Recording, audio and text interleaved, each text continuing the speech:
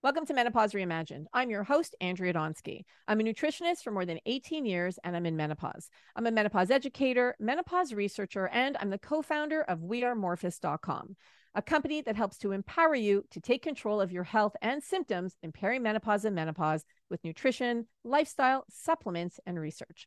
Today, I'm speaking with Carrie Jones. She's an internationally recognized speaker, consultant, and educator on the topic of women's health and hormones with over 20 years in the industry. Dubbed the Queen of Hormones, Dr. Jones is a naturopathic physician who did her 2-year residency focused on women's health and endocrinology. She went on to get her Master of Public Health and was one of the first to become board certified through the American Board of Naturopathic Endocrinology. She was the first medical director of Precision Analytical, the Dutch test, and the first head of medical education at Rupa Health. Currently, she's the Chief Medical Officer at New Ethics Formulations and Head of Medical Education and at Metabolic Mentor University. Now, here's Carrie. Welcome to Menopause Reimagined, Carrie. Oh my goodness.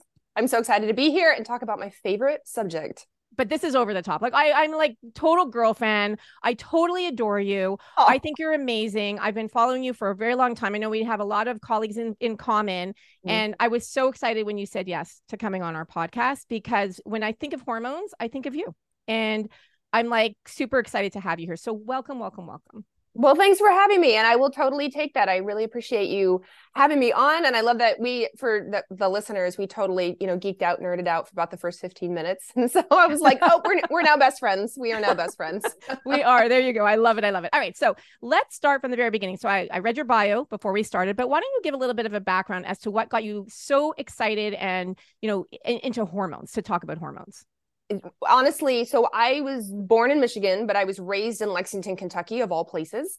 And I was taught health class, sex ed class, whatever you want to call it, by the high school football coach. So you can imagine how that went and what I learned, and had no idea about the female body. So fast forward, I was on track to become a conventional doctor. I thought I was going to be an MD, and I didn't love what I was doing. I was volunteering in both a pediatric wing of a hospital, and then I was volunteering at more of a community outreach wing of a different hospital.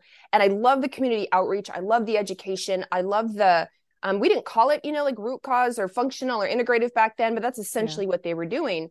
And I didn't know how to put that into medical practice. And so I moved from where I was in college, which is in Ohio, out to the state of Oregon, and I found naturopathic medicine, and I realized, this is what I want to do.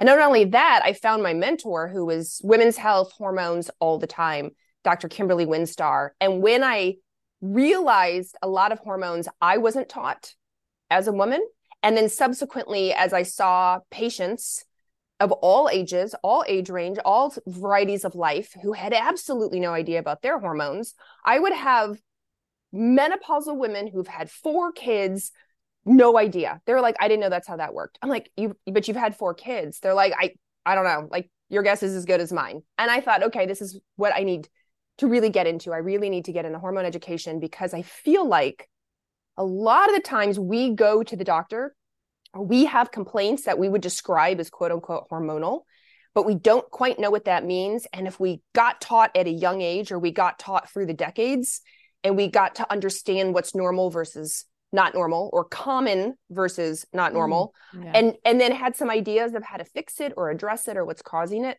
wow, we could just solve a lot of strife that we go through. And so that kind of became my mission statement, as I'm going to educate and empower and have a lot of fun doing it along the way. I love that. And I love that you were saying before that you're 46, and you had mentioned that you were in perimenopause. Tell us a little bit about where you're at in terms of the whole menopause phase of life. Yes. So I watched my mom go through when she was in perimenopause. And I mean, Mom, if you're listening, I'm sorry, but it's the truth. Like, it was rough. Like, she was having hot flashes constantly, moodiness, weight gain, all the things. And I remember thinking, I don't know what that is, but I don't want to do that. And then in practice in my 30s, all my patients in their 40s were like, you just wait. You think you're this, a holistic type doctor, and hopefully it'll be better for you. But guess what? Your sleep is going to change. Your mood is going to change. Your weight is going to shift because of this transition in life. And I thought, I'm going to find a cure for this. Somehow I'm going to figure this out. And so when I did hit my 40s, one of the first things I recognize is memory. In that I still have a very sharp memory, but I will find myself like going to do something and I'm like, what? Why did I open that tab on my computer? Like, why did I pick up my phone? Why did I walk into the kitchen? Like, what was the thing I was going to do? And so it really has forced me to like slow down, try not to multitask so much.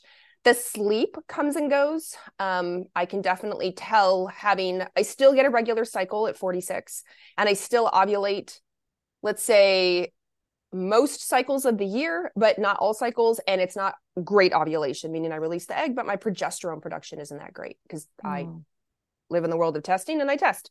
Yeah. So I know like sleep, and then more sensitivity to stress. Whereas before I felt pretty resilient. I'm not saying this is healthy, but could burn the candle at both ends and do okay. And now, a little more moody, my husband would say, a little less resilient, let's say. And so those are what's happening now at 46. And I'm watching my friends and colleagues who are maybe a little older, like because of menstrual changes, the estrogen is shifting. So now they're getting some of the hot flashes and night sweats, some of the vaginal dryness, some of the joint pain, some of the weight changes. But so that's sort of where I'm at right now. And I'm really grateful at 46 to still cycle regularly. I am one of the people, thankfully, who likes her period. I'd like to keep my period. I like to keep those hormones cycling as long as possible. Because you understand it. Because I understand it. And I'm also like, it's also a very fat reality check of, I thought I was doing really well before. And I know I need to buckle down and do even better. What's so interesting is I've been in the health and wellness industry for 23 years. And I thought, oh, yeah, I know my body super well. And I'm an educator. That's what I do. I teach people how to listen to their body and to avoid things that can potentially harm our body. And when I turned 47, that's when I got my first hot flash. And I had no idea what hit me. I didn't even know the word perimenopause existed. I knew nothing about menopause, nothing about perimenopause. And I thought, wait a second. And I'm in the health and wellness industry. And at this point, I was 17 years in. And I'm like, if I don't know, I wonder how many other women don't know either. And I was so right to find out that a lot of us don't. And we do a lot of research at Morphus. And we found out that about 20%. So we have this amazing survey that we have going, over 3,400 people that have filled this out. And about 20% of women have no idea what stage they're in. So it just shows us that we have so much more education that we need to do to explain to women. And because hormones, and even for me, and I've always had hormonal issues. I've had PCOS. Like I never had a regular period growing up. And it was one of those things that it was part of that education journey that I just never dove into. So that's why I'm happy. I always say hormones aren't my lane. My lane is nutrition, lifestyle, and supplements. And that's why I love having people like yourself to come on. So let's dive into the hormones. Can you take us back? Let's go hormones, menopause, perimenopause, hormones 101. What starts to happen as we go into perimenopause and in menopause so that we can we can understand it for those of us who don't understand hormones? And I'll tell you what happens most typically. Obviously, there are going to be outliers who are listening to this and this doesn't apply. So in your 30s, in theory, you are having regular menstrual cycles. So picture your hormones on a very controlled roller coaster, right? And your roller coaster goes up, it goes down. Some of your hormones go up, down again. You get your period and you start the roller coaster over again. And it should be very controlled. Every single month, you should know what to expect day to day, internally at least. When you get into perimenopause, which usually starts in the 40 to 45-year-old range, obviously it can start later, and it can start younger. I have had, friends who were 38, 39, 36 that are like, I'm starting to notice hormonal changes. And I do want you to know, if you are in your late 30s experiencing this, a lot, just as you said, the nutrition, the diet, the movement, the stress plays a big role in your hormones. So let's see if maybe that's the issue first. It's not actually perimenopause. Because I have absolutely seen a lot of patients who, let's say, use the word clean themselves up, improve all those pillars that you talk about. And then they're like, oh, I feel great again. Like it's not perimenopause. Like, whoo, it's not perimenopause.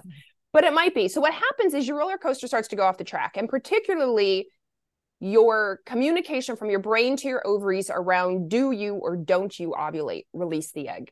And when you release the egg, that's when you release that magic hormone called progesterone. And progesterone is calming, it's soothing, it's relaxing, it helps you sleep, it helps you have nice, easy periods, it reduces cramps, it reduces clots, all the things. Well, we might ovulate, but we don't have a super strong bat signal anymore. So we just don't pump out the progesterone. Like, we used to be at 100, now maybe we're at 50.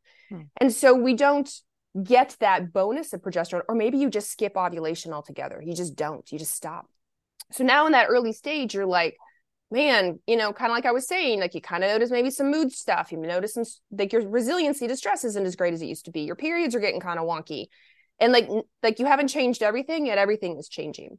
Then as you move along, your brain is still trying to communicate to your ovaries because for some reason in our design, nobody told the brain this is happening. Like, hey, the store is going to be shuttered here soon. We're going to need to wind down. Maybe let's start to disseminate job descriptions to other people, the thyroid, the adrenals. Like, let's recruit other help around here. Nobody said that to the brain. The brain's like, where are my ovaries? Why aren't you responding? So as a result, estrogen starts to go haywire, up, down. So now it's on its own roller coaster. Sometimes it's really high, sometimes it's really low, sometimes it's in between because the brain is screaming at the ovaries and the roller coaster's like, all right, I'll go up. Oh, I'll go down. Oh, I'll go up. And that's how we start to feel. We're like, I just feel like on this hormonal ride, I don't like all the time. Then eventually, as we get into the later phase of perimenopause, our periods may go from regular to shorter. They're coming more often to they're coming separated more apart. So now you may go, I haven't had a period in 6 months. I haven't had a period in 4 months. Or you may go 6 months, get a period and get 6 more months. Eventually, the ovaries stop. Your follicles stop responding. You don't release eggs anymore. The brain's still trying, but you don't do it. And so you go 12 months with no period. When you go 12 months with no period, on the 13th month, you're considered menopausal. You can still have symptoms. You can still have hot flashes or night sweats or the weight or the brain fog or the anxiety or the sleep issues. It's the do you or don't you have a period that classifies you as menopause. Now, I do want to clarify, it's 12 months of no period at an appropriate age. If someone's listening to this going, well, I'm 25 years old with no period for 12 months, probably something different, not menopause. Let's figure out what that is. Right. But if you're listening to this and you're in your 40s or 50s and you're like, yep, that's me, I'm month 10, girl, 2 more months and you're considered menopausal.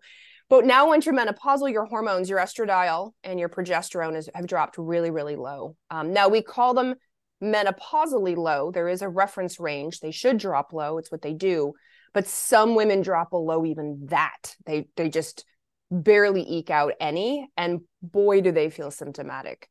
And so you can see we go from a controlled roller coaster to kind of mismatched roller coasters to a flat roller coaster. It doesn't, there's no bumps or rides or loops anymore. You just sort of putter along at a low end. Is there you mentioned how we can go for the 10 months without a cycle or without a period and then we get it. Is there any, like, what is the reason behind it? So it's kind of a little bit of a running joke on social media where women are like, yeah, I've gone 11 months and 23 days without a period. And there you Murphy's. Murphy's law. Yes. Okay. So so because the brain is trying to yell at the ovaries, they're called follicles. We have these follicles. And the outer cell of the follicle is called a theca cell. And the theca cell is literally like your outer layer. It's the outer edge of your house that gets all the sunlight exposure, all the things, can see it. And so it's the most receptive to brain communication in. So if through 11 months and 23 days, whatever follicles have been sort of around or most available and where the brain hormone is coming in, is not responding. But if you happen to get a follicle, if you happen to get one that's like going to give it its last hurrah, or the brain signal, the bat signal so strong that the follicle goes, fine, it will do the thing and it will make hormone. And then you will maybe or maybe not ovulate. And then you get your period.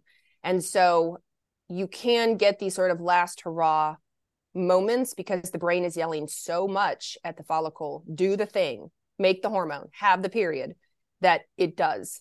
Now, what I do want to warn women of, if you get to 11 months and 23 days and you start bleeding, you just please be sure you may still want to consider, are there other things going on? Maybe it's a fibroid. Maybe it's a polyp. Maybe something like you're taking in that 11 months, you've actually started hormone replacement therapy and you've got what we call your uterine hyperplasia.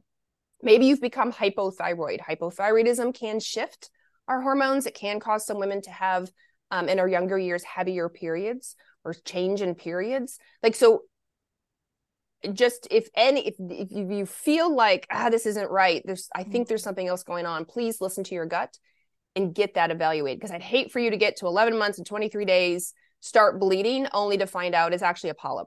Like, let's pluck that out, or we find out, oh goodness, it's actually Like now you've developed hypothyroidism because of the change in your estrogen and progesterone. All right, let's get that addressed. So Yeah, and then be aware. if you do get a cycle, then your clock restarts. Your clock restarts. Darkly yes. starts. Okay. Yes.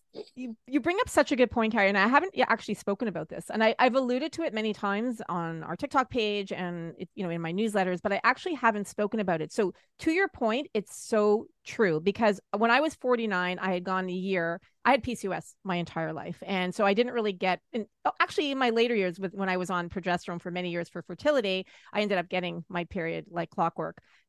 But as I approached menopause, I didn't have a period. So I turned 49. I didn't get a period. And then I got one at 13 months. So I went to the doctor. I'm like, okay, is this a period? What is it? To this date, I still don't know what it is. In my mind, my clock restarted. I started again, went again a year without it. Then I bled again, 12 months on the nose. This was spotting. Spotting lasted about 2 weeks. Went to the doctor and I'm like, so what's going on? Like, to your point, I'm like, what's going on? This doesn't seem right. It doesn't seem like a regular period. And a lot of women, and I'm bringing it up because a lot of women will ask me on my social media pages, I've spotted within that year. That was the only spot. It was the only blood I saw. Does my clock restart? And I do want you to address that.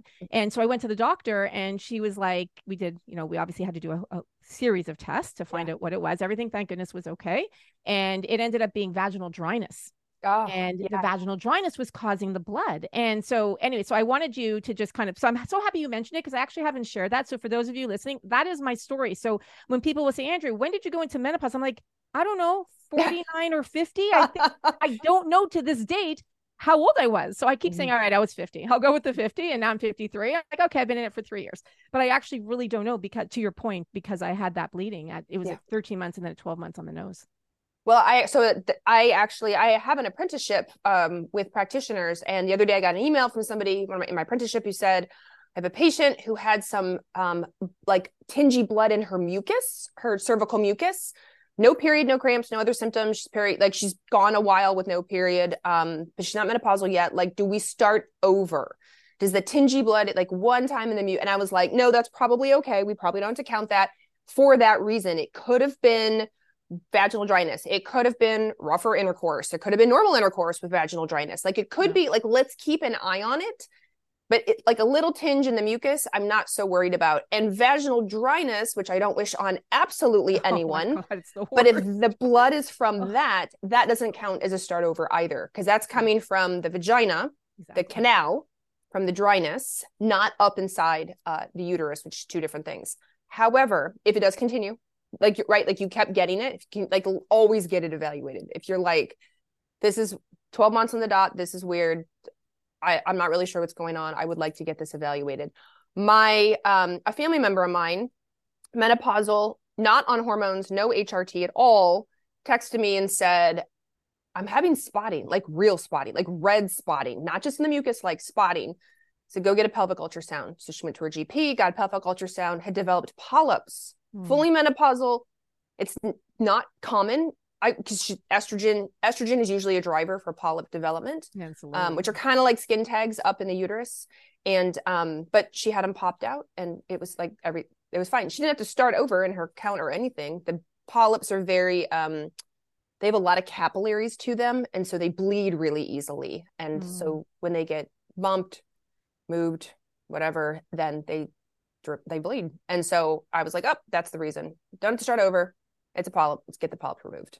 And that's why it's always important to go to your doctor. So if you have any type of bleeding after menopause, absolutely go to your doctor, get it checked out for all the reasons that you talked about. Yeah. I had bleeding 3 times since I've been in menopause. One of them was the vaginal dryness, and the other one was actually twice was vaginal dryness. And the other one was when I changed my thyroid medication, to your point, what you mentioned before. And I didn't know this. This was so fascinating to me. So I had changed my medication. I had went from a higher dose to a lower dose. The next day, bleeding. And I'm talking, I had a full on like period, and I was in menopause already for over a year. And I was like, whoa. And I called my doctor immediately. I'm like, I went to go see my doctor, but I had never heard that changing your dosage of your thyroid medication or any medication can actually spark blood. Yeah. So, yeah. And it's not a period. It's not like the brain and the ovaries haven't like started. That roller coaster has not started back up. It's more of like a sensitivity in the uterus, like I say, like a withdrawal bleed, so to speak, or a shift in the uterus. And I've heard that as well when women shift their estrogen dose for their hormone replacement therapy.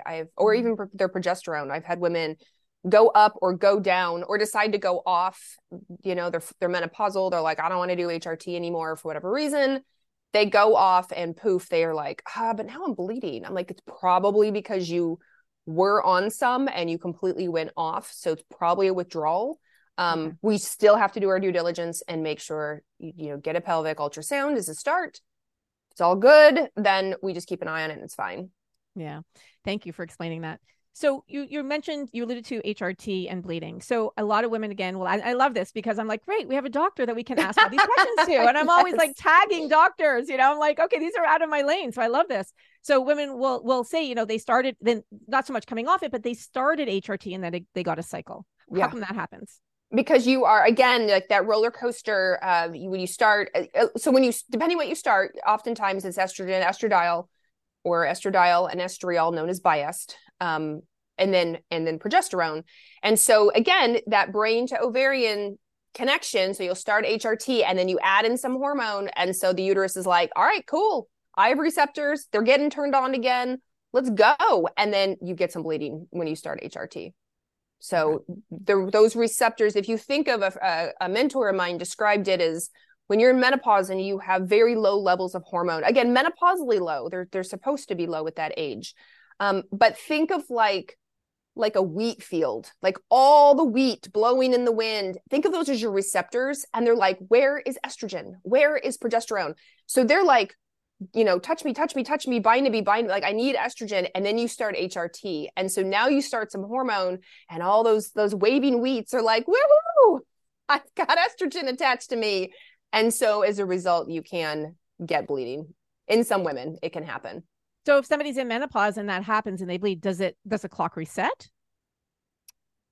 So if they're fully menopausal, no. If they're fully menopausal, no. We still have to do our due diligence. It's probably the HRT. 9.5 times out of 10, it's HRT. But I sometimes, again, like when I was in clinical practice, I knew my people. So I knew their history.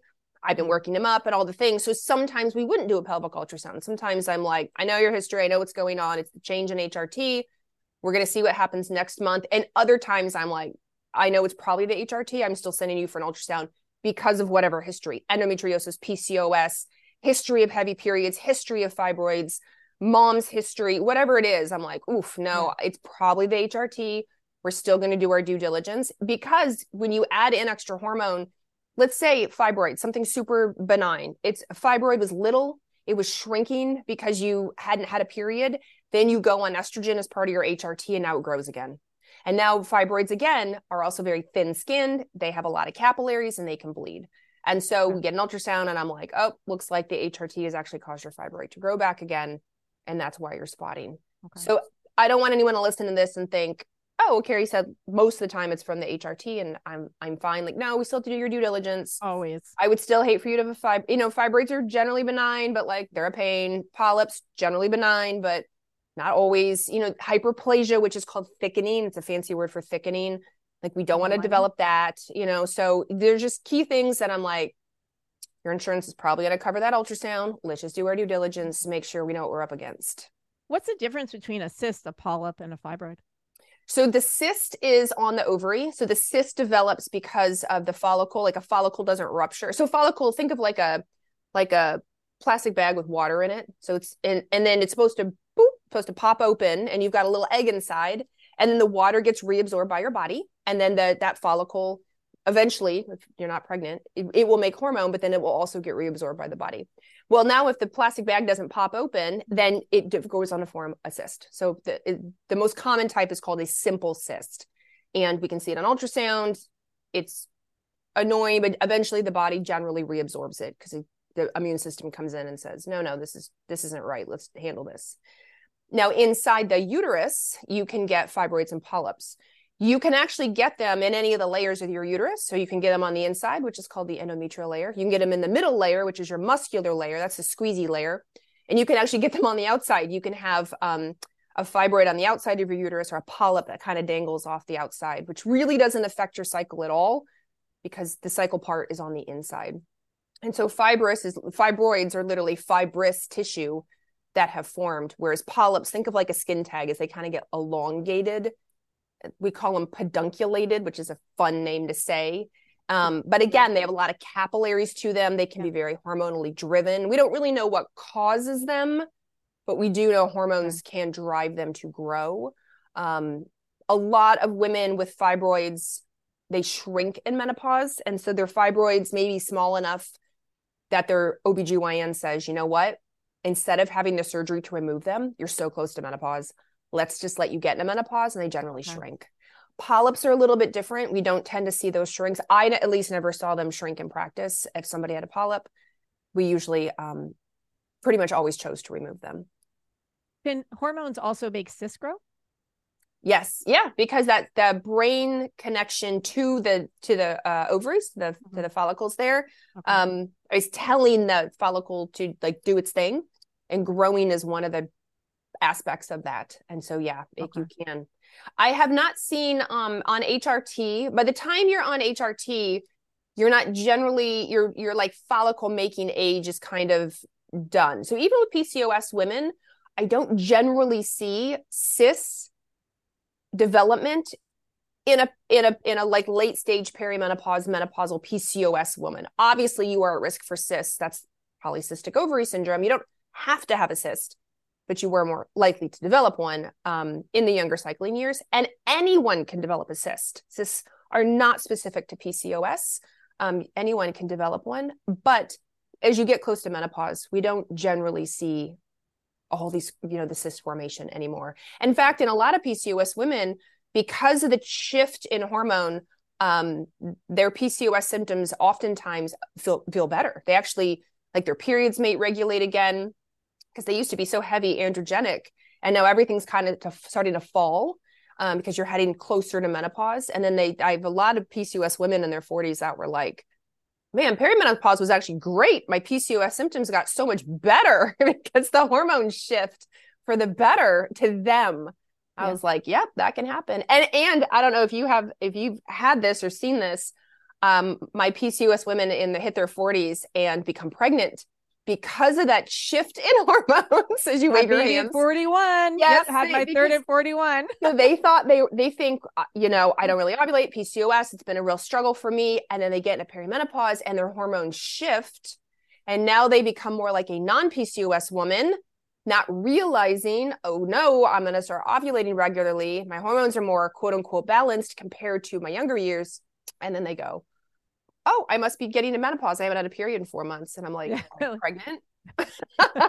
Yeah. It's so funny you say that, because I always say, like, my life is like a jigsaw puzzle. And since really being focused on perimenopause and menopause over the last, let's say, 6 years, I've kind of like pieced everything together. And originally I thought I started perimenopause after I gave birth to my third, which was at 41. Mm-hmm. I was like, oh, at 42, nothing went back to be the same. And I'm like, oh, I must have started it then.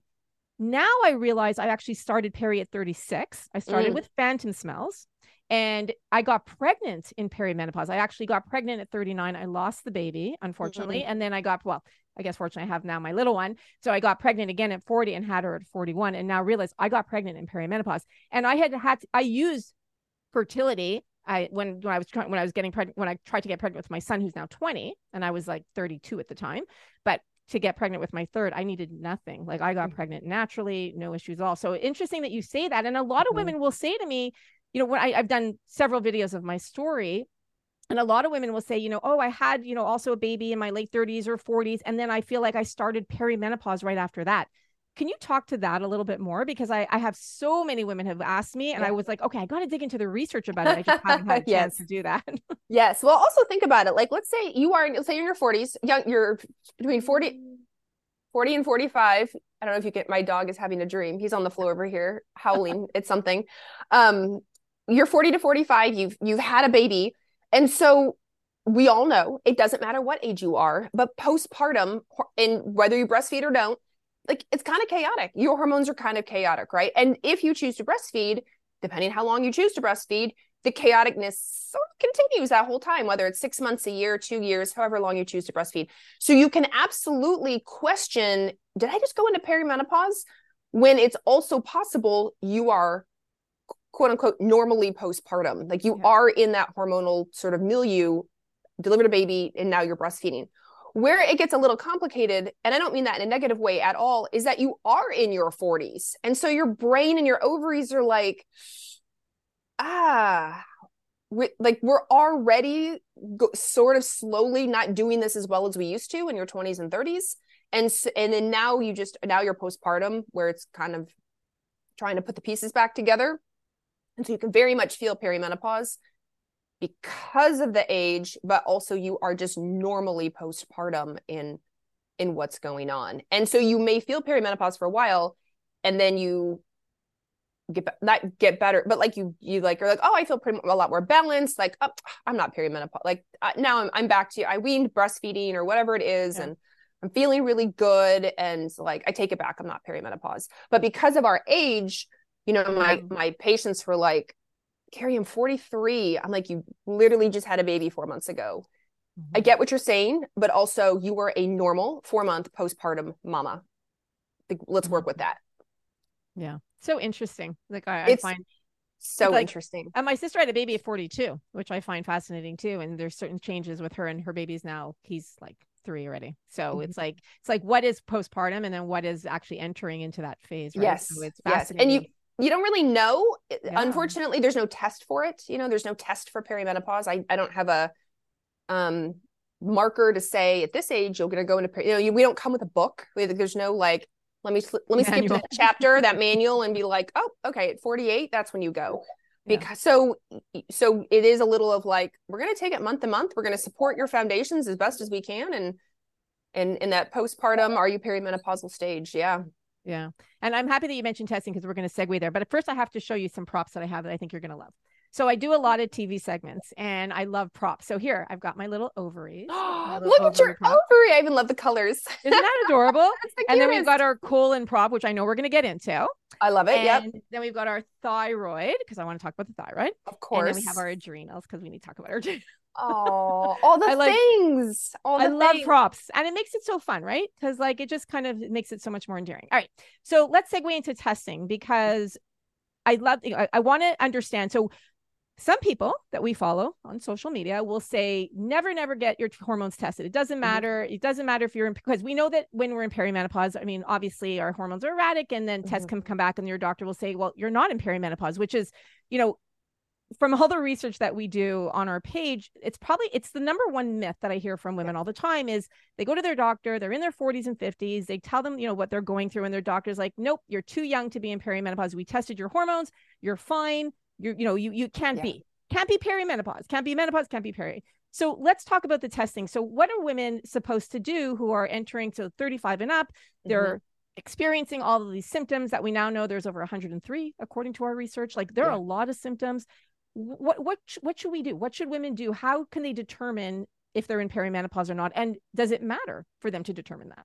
So perimenopause is not determined by a test at all. It's determined by age and symptoms. Now, we use testing to help figure out what's changing, how can we optimize it, what's going on, what's holding you back.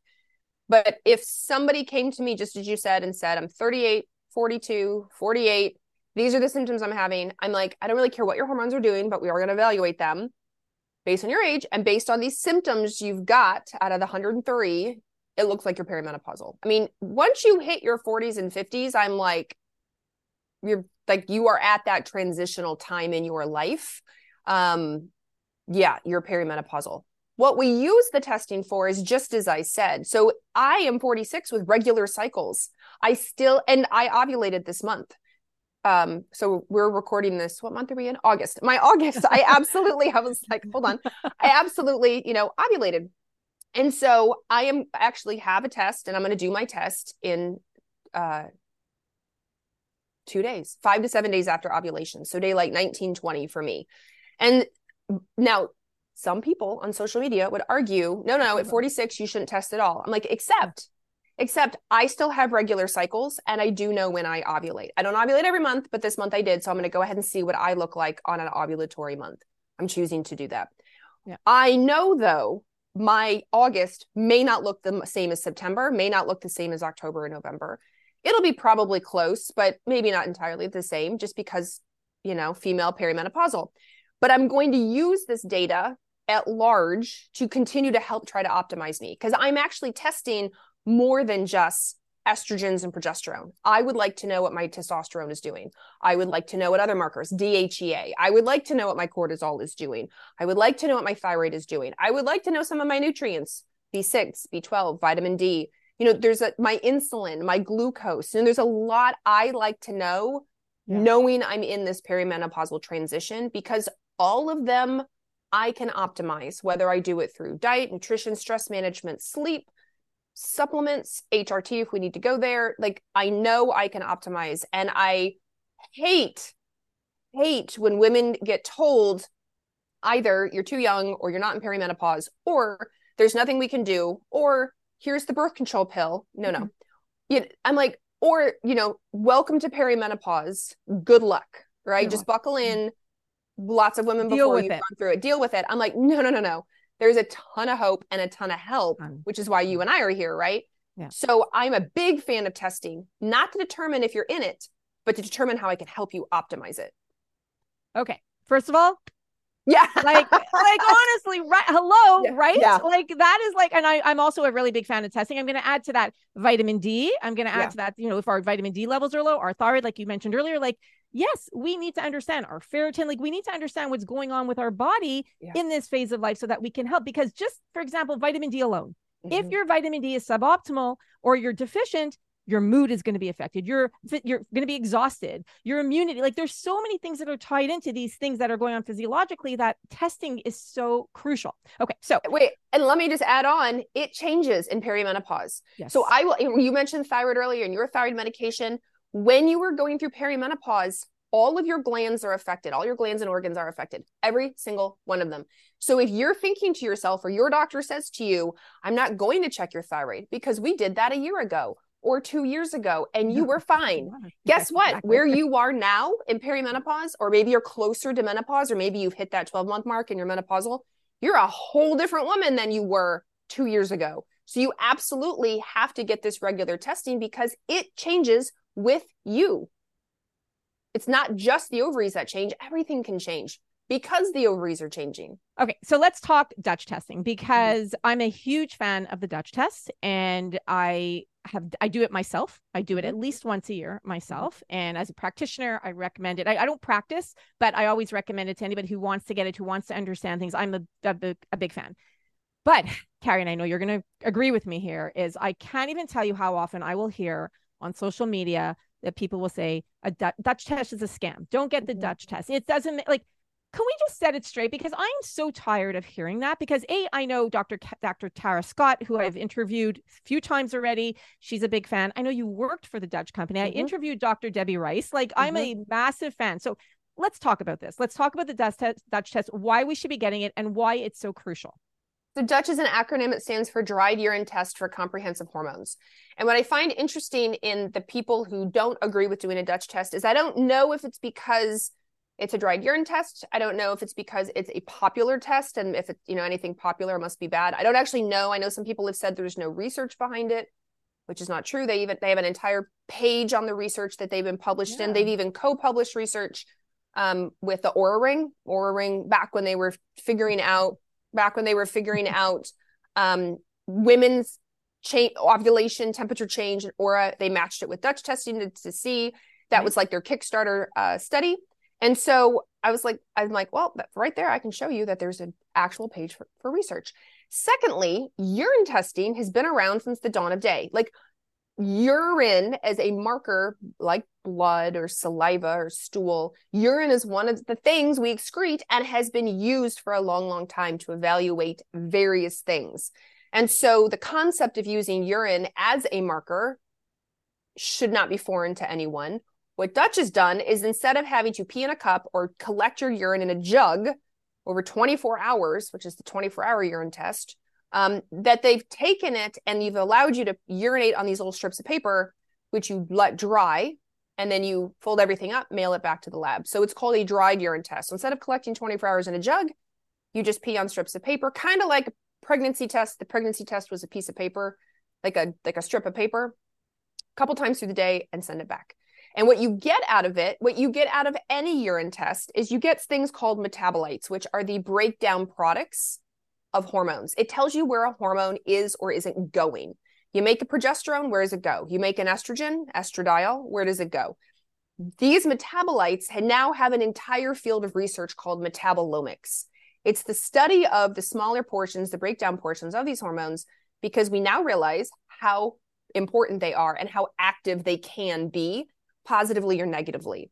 And so by doing the Dutch test, I will get information on your estrogen, estrone, estradiol, estriol, progesterone, testosterone, DHEAS, and I will get to see where it's going. So estrogen detoxification, I get a picture into some of it. Your progesterone breakdown, some of it is helpful to know for sleep, anxiety, and calmness. Testosterone and DHEA breakdown, some of that breakdown is helpful to know is PCOS, cystic acne on the jaw, hair growth in places you don't want, male and female pattern hair loss on the head. These metabolites can tell me this information. The other cool thing we get out of the Dutch test are called organic acids. So organic acids are similarly like a breakdown or a shift. You've got a molecule trying to go A to B, and if A to B is blocked, it will turn around and go a different direction and end up in the urine. So the more you have, that just tells me, oh, you can't get to B, so you've turned around and come out in the urine instead. So we get this information on markers like B6, B12, glutathione, melatonin. We get really cool information. And again, the Dutch test is not going to tell me if you are in perimenopause. That is age and symptoms. But it will tell me, how you doing? Why are you feeling like that? Why do you have those symptoms? And how can we use this information coupled with blood work for your thyroid, your vitamin D, your blood sugars, insulin, et cetera, to do better, feel better, and thrive. And I also love that it talks about, it shows you methylation. Because for Yes. me, that was a big one. So I knew genetically, because I had my genetic test done, and I knew that I don't methylate properly. But when I actually saw, whether or not, because I know sometimes you could genetically, you could be a certain way, and then what it actually happens in real life is it's something different. But my methylation, and I've done it so many times that I take supplements to try to get that methylation, into the right range. So I think that's an important one. And also the breakdown of the estrogens, especially, again, I don't focus on hormones or HRT because, again, it's not my lane. But what I do try to tell women is that also, if you're going to go on HRT, wouldn't it be a good thing to know what your estrogen metabolites are? Like if it goes to the 2 or the 4 or the 16? Yes, absolutely. And again, it's the Dutch test is not the complete all of your detoxification pathways. I mean, that's just massive. It's kind of like the most common, most popular, that is being studied out there in the literature. And 100%, if you are on estrogen, in fact, I got a DM yesterday from a practitioner who said, mom died of breast cancer, BRCA gene positive. Breast cancer runs in her siblings already. She doesn't have breast cancer, but she's doing her second Dutch test and wanted to know if I could help her with this. And I'm like, you were the perfect candidate. You were the perfect candidate to see, because this is what we can see. She's got her genetics, and of the testing we have available to us, this is a great option for you to see where is your estrogen going and how can we optimize it. And even if somebody's listening to this going, well, I don't have any breast cancer in my family, it's still a worthwhile test to do, because if you're on estrogen, I don't want you to be the first. If we can do dietary changes, supplemental changes, stress changes, lifestyle habit changes to alter these pathways to your benefit and reduce your risk even a little bit, it's not a guarantee, but even some, I'm all for it. And that's why I like having this information, especially as we head into perimenopause and menopause. So if I can adjust you now in your 30s or 40s, when, worst case scenario stuff could happen, let's do it. You mentioned detoxification. Let's talk about that for a minute and why it's so important in perimenopause and menopause. One of the really, and I hear this on social media a lot, is that experts will say that we don't need to do anything with our liver. So when we detoxify out of the body, we detoxify out of various places and organs. So like you sweat, your breath, right? Your liver filters out stuff. The way you pee or poop it out, like we get rid of and eliminate a lot of ways in our body. The liver is talked a lot about in the land of hormones, and you will hear on social media, there is absolutely nothing you need to do. You don't need to do detoxification. You don't need to support it, because you were born with a perfect liver, and its job is to filter out and clean and clear out the junk, the crap, break all this down for you. And while in theory, that is 100% true, hopefully you were born with a perfect liver and hopefully it's doing its job just fine. But we're living in the real life. Unfortunately, reality is, one, it takes a boatload of nutrients to make your liver work. B vitamins, choline, zinc, selenium, magnesium, the list goes on and on. If you're not eating those things, if you're not absorbing those things, then you're not going to have a perfect liver. It's going to struggle just because of the nutrient information. Secondly, we live in the real world, which unfortunately has a lot of endocrine disrupting chemicals out there. Where do they go? They go in the liver. We have to filter them somehow. Lifestyle choices, alcohol, vaping, smoking, right? Like things, all of that goes right to the liver. Medications. I'm not saying do or don't do medications, but they all go to the liver and have to get broken down and processed. And your hormones do too. Everything goes to the liver. So if you have a backup on the freeway in your town, think of that as your liver. If you've got alcohol trying to get in there, and you've got your medication trying to get in there, and you've got all the chemicals, toxic chemicals, endocrine disrupting chemicals around you trying to get in there, and then poor little estrogen is like, me, I'm trying to get in too. It's not the priority. It's going to have to take a back seat. And oh, by the way, if you actually also happen to be deficient in zinc, deficient in magnesium, deficient in B12, deficient in folate, or have genetic SNPs that you don't process these things very well, then it's going to affect the way that your liver functions. On top of that, the NIH, the National Institute for Health, says 24% of adults in America have non-alcoholic fatty liver disease. 1 in 4, 24% of adults, have non-alcoholic fatty liver disease. If you are 1 in 4, your liver, your fatty liver, is not processing things well. So you better believe it's not going to process your hormones well either. So while I understand when people on social media say, you don't need to focus on your liver, you don't need to take any kind of detox support, you don't need none of that. Hopefully you were born with a perfect liver, but the reality is life happens. Now, I don't agree with people who were trying to upsell you crap products to quote unquote clean your liver. But if you understand the physiology of your liver and you understand, what you talk about with all the foundational work to clean up your life, clean up your health, that's only going to help your liver. That's what I'm trying to focus on, those basics. And also optimal word crappy, and that's the thing. There's so many products out there that you're and women are like, what do I do? What do I use? And that's literally why we started Morphus, was because I was so done with all the products that everyone's telling everyone to take that affect us in this phase of life. And that's why for me, our what we do is so important to me, that it's all based on research and a lot of N of 1. I have to tell you, a lot of N of 1 testing and a lot of, N of community testing, everyone around me. So for me, that's a big one. And then, I think that's really important, because the number of women where they say this thing happens to me, or this is what I'm experiencing, and they get told that's not possible. Oh, that's not possible. It doesn't happen like that. I'm like, are you kidding? I mean, even I put a post up a long time ago.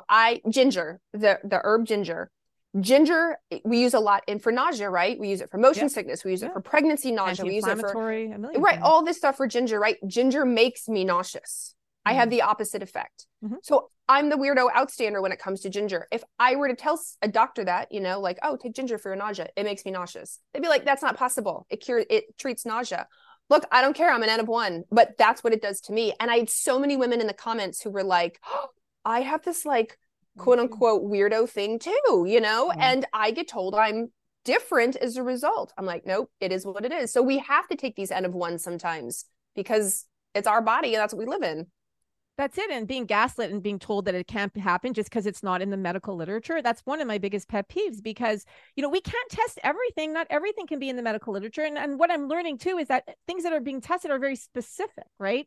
And the way we live our life isn't always so specific. So I think that listening to that, and when I always say, listen to your bodies, ladies, if it doesn't feel right, don't do it, don't take it, don't eat it. Even if it's kale and everyone's like, eat kale, it's so good for you, but kale doesn't work for you, don't eat kale.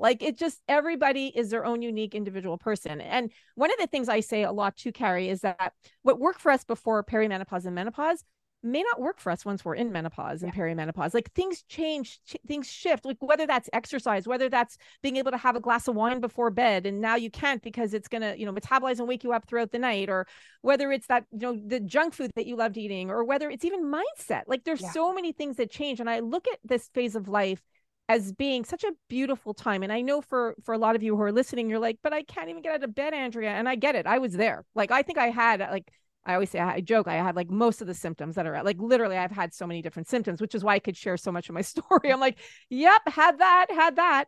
But at the same time, it's that when we start feeling better and we go into menopause, for many of us, the symptoms do get better. To your point, a lot of us still have a lot of the symptoms. And according to our research, certain symptoms are more common in menopause than they are in perimenopause. And, but it is a time where we could start, we start to become more confident. We start to really understand ourselves a lot better. Like there is such a beautiful time in this phase of life too, I find that, I 100%, I couldn't agree more, which is why I love talking about the topic. And it can seem all doom and gloom. But I'm like, no, I'm just trying to educate and empower, because there's a lot of hope. There's a lot of help. And as you go through it and become the new you, it's a reverse puberty. Remember when you went through puberty and became the new you? Yeah. You're now your caterpillar and a butterfly again. And so when you come out the other end, you're back to a butterfly again, and it's going to be amazing. But I can see, like it can be a little hard or real frustrating when you're in the thick of it and you don't know anything about it. If nobody's taught you in your family. You watched your family go through it really rough. Your doctor is gaslighting you and telling you that's not possible. I get it. But that's why there's you in this podcast and educators out there who are trying to show you the light, and that it's going to be, cross fingers, it's going to be okay. And when we know, like to quote Dr. Maya Angelou, when we know better, we do better. And we have to understand what's even happening to us for even to us to understand how to do better. So I think that's the important thing. Yeah. Is there anything that we didn't talk about when it comes to hormones that you feel is really important for our listeners to walk away with? Because I know we didn't really touch upon HRT. I know you alluded to it here and there. I don't know if that's something that you do want to talk about or do you talk about. I'm totally happy to have you go there. I love HRT. I feel like that's definitely its own podcast episode, because there's so much controversy and so much politics and so much scares, everyone's afraid of HRT. I do want to put this out there. When somebody says HRT, most of the time what they're talking about when they're scared is the estrogens, estrone, estradiol, estriol. Hormone replacement therapy, though, is a broad topic. Progesterone, testosterone, thyroid, insulin, right? These are all hormone replacements that we can use for whatever you need in your body. But when it comes to HRT, a real disservice has been done, unfortunately. And estrogen is not the root of all evil, as it has been made out to be. Now, estrogen can be causing a lot of your symptoms, but it's not so much estrogen that's the issue. It's like, why is estrogen causing? Is it detoxification issues? Is it genetic SNPs? Is it lifestyle habits? Is it, all the above added on? And that's why, is it chemicals? Like, this is the toxic chemicals. This is why estrogen has become a problem. But the WHI trial is what set off hormones are bad, all hormones are bad, and all of them are going to lead to cancer. And since that time, in fact, I have a study pulled up of the WHI trial revisited. And through the years, a lot of the articles written by various authors, original authors, who were kind of like, oops, that wasn't true. Oops, that's not actually the case. Oops, actually, estrogen can really be helpful in these key areas. Have started to come out, but unfortunately they have not gotten the publicity that the original WHI article had. And so again, HRT is an entirely big separate podcast. And I totally believe HRT is not for everyone. I love HRT. And if it is a fit for you, great. But if it's not, due to cardiovascular markers or genetics or family risk, that's okay. Like, it's okay. We can work with that. But I do want everyone listening to know that obviously breast cancer is the big thing we think of with estrogen hormone replacement therapy.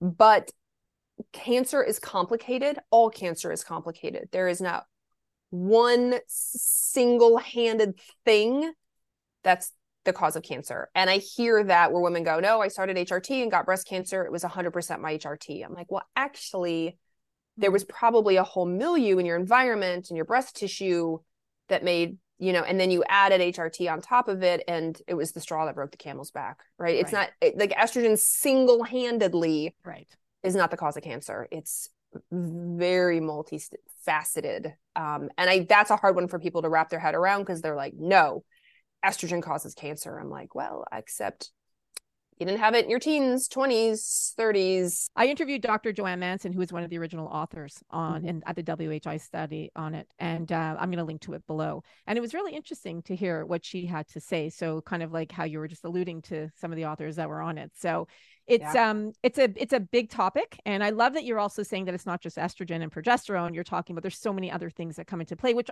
many of us don't associate it with HRT, right? We don't make that thing. So I would love to have the conversation. Like, I think it's an important It's a good one to have.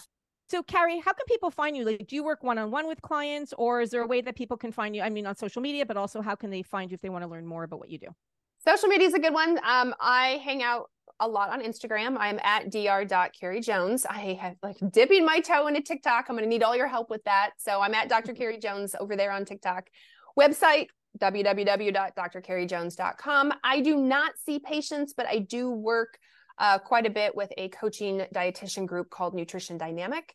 And they do the Dutch test. They do a lot of hormonal work. They work with a nurse practitioner as well. And so that is also an option for people looking for someone to help them guide them through this. Thank you. Is there anything you'd love to leave our audience with before we go? Any other thoughts? Yeah, my favorite, in fact, I have it on my reader board on that side behind me, is just remember as you're going through this, not to forget your joy, not to forget your community, your play, because you are going through a big transition and you can feel like you're all alone when in fact you're not. And it can be a little maybe challenging for your family or your significant other who doesn't understand it either. And so just, to remember that everything is changing. You are turning into a new butterfly, and keep finding your joy, and there's a lot of hope and help. So you're going to be okay. I love that. It reminds me of a quote here. So we have like our little mug here. And a quote that I have is, women in menopause are like butterflies. First, they undergo metamorphosis. Then they take flight to become their true, authentic, and free selves. And I love that. So that's thank the you, truth. Carrie. There you go. Thank you. I really appreciate you being on. I just adore you. And thank you for doing this today. I appreciate it. I hope you enjoyed my interview with Dr. Carrie Jones as much as I did. And I hope you learned a lot about hormones as we go into perimenopause and menopause. I know I did. If you enjoyed it, please share it, because the more you share shows you care. Please leave us a review, and please go listen to other podcasts that we have done, as I have interviewed so many incredible experts in the field of perimenopause and menopause that I know you can learn a lot from. Thanks for listening. Thanks for spending the last hour or so with us. I appreciate you. And as always, I'll see you at the next podcast.